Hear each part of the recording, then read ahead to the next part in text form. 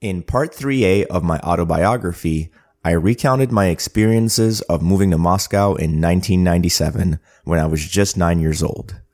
My family left Armenia in search of better economic prospects and ended up in Russia after a short, unsuccessful stint in Ukraine first.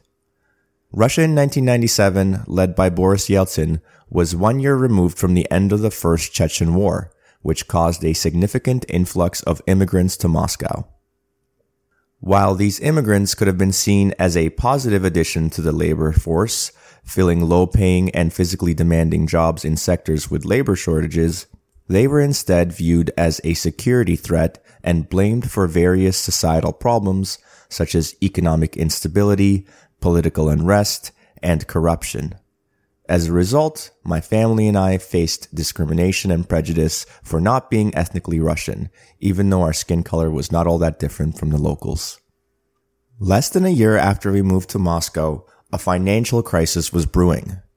I vividly recall the sudden shift in the exchange rate between the Russian ruble and US dollar. Initially, one could exchange 6 rubles for a single dollar, but within a short period, the rate shot up to nearly 30 rubles to a dollar. This would become known as the ruble crisis of 1998. Although I was only 10 years old, even I could reason that those who had saved money in rubles suddenly found that their savings were worth much less than before. To make matters worse, there were a series of terrorist attacks in Moscow and other cities in 1998 and 99, including bombings in a subway station, a shopping center, and an apartment building, all labeled as being perpetrated by Chechen separatists. The Russian government responded with a crackdown on all immigrants of non-Russian ethnic descent, leading to increased military operations and a visible military presence in the city. I saw military officers with assault rifles regularly patrolling the Moscow subway stations at this time. The terrorist attacks also led to the start of the Second Chechen War in the summer of 1999, as Russian forces launched a major military campaign in the Chechnya region. A month after the start of the war, there was yet another bloody apartment bombing in Moscow, killing hundreds, which escalated the conflict and led to increased support for the war among the Russian people. There was no transparency in the bombing investigation, however, leading many people to question the validity of the claim that it was done by Chechen separatists. As a kid who had never lived in anything other than apartment buildings, I remember specifically thinking about the chances of my building being bombed next, rather than wondering who really did it. As already mentioned, Boris Yeltsin was the president of Russia through most of the 90s, but on New Year's Eve 1999, he unexpectedly resigned from power citing health issues, marking the end of an era in Russian politics and paving the way for the rise of Vladimir Putin. If anyone is old enough to remember Boris Yeltsin, you probably remember him for his public displays of drunkenness. Check out the link to this nearly 4-minute compilation of Boris Yeltsin caught on camera acting really drunk during official presidential proceedings to familiarize yourself with the man. Even I as a young boy saw some of these clips on TV and knew this about him. So it's not difficult to imagine that he truly was unhealthy and could not continue to act as president. On the other hand, Russia was facing high inflation, unemployment, and a sharp decline in living standards because of the ruble crisis, in addition to a new kinetic military campaign in Chechnya.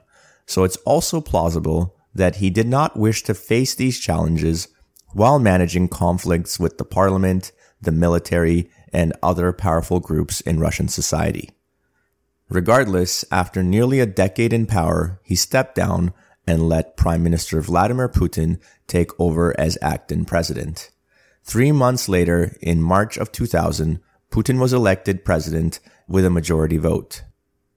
Thankfully, my family would emigrate away from Russia 7 months later in October, while the country would remain at war with Chechnya under the direction of Putin till 2009, nearly a decade later. Putin himself remains in power to this day, significantly outlasting his predecessor Yeltsin by more than a decade. And of course, I don't have to remind anybody that he has also started a new military campaign in Ukraine. So, how did my family manage to escape to Canada? With the economic and geopolitical struggles of Russia, in addition to the ethnic discrimination we would continue to face, my parents decided that we had to keep moving somewhere else. Fortunately, Canada's immigration policy in the late 1990s was focused on attracting skilled individuals with a skilled worker points system. Applicants were assessed based on education, language skills, work experience, age, arranged employment, and adaptability. Points were awarded for each of these selection factors with a minimum score required to be eligible for immigration to Canada. Both my parents had university degrees, and they could meet the minimum number of points required for immigration if they scored high in language skills. So they went to work and started learning English like their lives depended on it. This brings me back to the end of part 3A, where I revealed that my family came across a free, in quotations, English lessons ad offered by American Mormon missionaries on their mission in Moscow, Russia. Looking back now, it's clear to me that what we thought were free English lessons were actually a clever way for the missionaries to introduce us to their faith. But at that time, my parents were desperate to learn English as we were saving up money to move to Canada. So the price of free was perfect for us. The lessons turned out to be good and ultimately helped my parents improve their language skills, which was crucial for them to qualify for immigration to Canada based on the point system. As a young child, I was fortunate to be exempt from the language testing, but I still went to the lessons with my parents. After the first English lesson, the missionaries extended an invitation to anyone interested in learning more about their faith. Intrigued, my parents and I stayed behind to speak more with these young Americans who were friendly, outgoing, and had a distinctive appearance. They wore dark pants with a white shirt and tie, and black plastic name tags identified them as representatives of the Church of Jesus Christ of Latter-day Saints. They gave us a free copy of the Book of Mormon and invited us to come back for another English lesson, followed by a discussion of a passage from the book. I don't remember any other details from that first meeting, but I think as a family we got the general sense that these were dedicated and hardworking young people who were committed to sharing their faith and serving others. We continued attending the English lessons, and soon enough, the missionaries were invited to visit us at our apartment. They were eager to build relationships, share information about their faith, and engage us in open and respectful conversations about Christ, the Bible, and the Book of Mormon. We learned that the missionaries considered the Book of Mormon to be a sacred scripture alongside the Bible, containing religious teachings, history, and prophecies of ancient inhabitants of the Americas. According to Mormon belief, the Book of Mormon was translated by Joseph Smith, the founding prophet of the church, in the early 19th century. He claimed to have been visited by God and called to translate an ancient record written on gold plates, which he translated into English by the gift and power of God. The Mormon beliefs were presented to us in a slow and careful manner over a period of months with weekly visits from the missionaries. The slow pace of delivery of their core beliefs dampened the impact of the extreme claims, such as God's appearance to Joseph Smith or the legitimacy of the Book of Mormon. Furthermore, the extreme claims were interspersed with regular Christian values, such as belief in God and Jesus Christ, and a strong emphasis on family values. Mormons also observe what they call the Word of Wisdom, a health code which prohibits the use of tobacco, alcohol, coffee, and tea, and encourages healthy living practices. They encourage participation in church activities, and they put an emphasis on education, personal development, and doing missionary work to share their faith. These values were in line with my family's internal value system, thus we were drawn closer to the church. Armenians will proudly tell you that they were the first people, before the Romans, to adopt Christianity as their ethnic religion. It's an important part of our identity. I'm not sure why we didn't affiliate with an Armenian church in Moscow during those years in the late 90s. Perhaps there wasn't one nearby. But the Mormon church filled an important spiritual seeking need for us that was missing after leaving Armenia. The church also provided opportunities for social connections and support with very friendly people who did not display the typical discriminatory Russian outlook we had become accustomed to. Lastly, the importance of family values, service, and personal responsibility resonated with us and inspired us to explore the Mormon faith further. Before we knew it, the Mormon church had become a significant part of our lives. We started attending weekly Sunday worship services, and soon we were also participating in church-organized Monday evening family nights, a dedicated time for families to come together for spiritual instruction, recreational activities, and quality family time. We would also get a separate visit from the missionaries one other day per week. Eventually, as a family, we all got baptized in the Mormon church. I remember wearing an all-white outfit and getting fully submerged underwater as a symbol of our commitment to the faith. Looking back, I often wonder how different my life would have been if we had access to the kind of information that is readily available nowadays. If we could have searched Joseph Smith's name and quickly discovered that he was a con artist, would we have stopped going to Sunday worship and severed all ties with the Mormon church? But that's not what happened.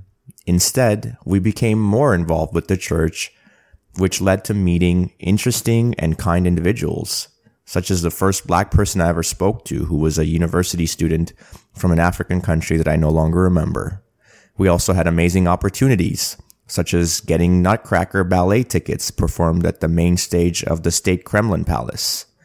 I remember being so excited to go to ballet, even though I wasn't sure if I would like it, because we got to cross the moat and the walls with towers of the Kremlin fortress, one of the most recognizable landmarks in the heart of Moscow. It sits adjacent to the Red Square, where my family and I would take frequent leisurely walks and go sightseeing. We would go by several important landmarks, including the GUM State Department Store, the St. Basil's Cathedral with its colorful onion-shaped domes, and the Lenin Mausoleum, which houses the embalmed body of Vladimir Lenin. We never actually stood in line to go inside to see the body, and we also never went inside the Kremlin fortress until we had these tickets through a member of the church. The Nutcracker ballet performance was an elaborate and grand production that left me mesmerized with its stunning costumes, elaborate sets, and world-class dancers. To this day, I recollect fond memories from that time inside the Kremlin, and I look forward to attending a Nutcracker ballet performance every Christmas season, a tradition I hope to pass to my children that would not exist if not for the Mormon Church. The church also aided with our relocation process by putting us in contact with local church leaders and members in Canada who helped us find housing. As you might imagine, moving to a foreign country with no relatives or friends on the other side can be a daunting task, but the church helped us manage it by finding a Russian family who were members of the Mormon Church in Brampton, willing to house us for at least a few weeks till we found more permanent residence. Sometime in the spring of 2000, we got approved for permanent residency by the Canadian government, allowing our family to live and work anywhere in Canada, as well as to access social services such as healthcare and education. We were slated to fly to Canada that summer. We packed our lives, said goodbye to our extended family, and went to the airport, only to find out that our escape to the West would have to wait a little longer because my brother and I no longer had valid passports. Less than a year earlier, unbeknownst to us, the Armenian government had changed laws requiring minors like my brother and I to update our passports to be the same as adult ones. Our luggage had already been checked, and we were at the security gate when the airport official finally informed us of the problem. We were able to get the flight tickets partially reimbursed and bought new tickets to fly to Armenia to get new passports issued. Luckily, the detour back to Armenia was not challenging. We got the passports issued, and I got to see many beloved relatives one last time before heading back to Moscow and ultimately retrying to immigrate to Canada. Finally, on October 6th, 2000, a month after my 12th birthday, our plane landed at Toronto Pearson Airport. We were greeted by the Russian church member and his little boy who was holding a sign with my dad's name on it spelled incorrectly. I am eternally grateful that this day came to be because of the impact it has had on the trajectory of my life. The opportunities and prospects I've had in the last 23 years of living in Canada have been exponentially better than what I would face had we not moved away. I'm also grateful that for the first 12 years, I got to experience a life that is completely foreign to most Westerners. I lived in 3 different countries before moving to Canada, and I learned to speak 2 other languages before learning English. I believe this upbringing has given me a broad frame of reference, the ability to adapt to new surroundings, and to understand and appreciate different perspectives, values, and ways of life. I wouldn't change it for anything. Stay tuned for the next post about how I adapted to the Canadian way of life and the struggles of middle school and high school.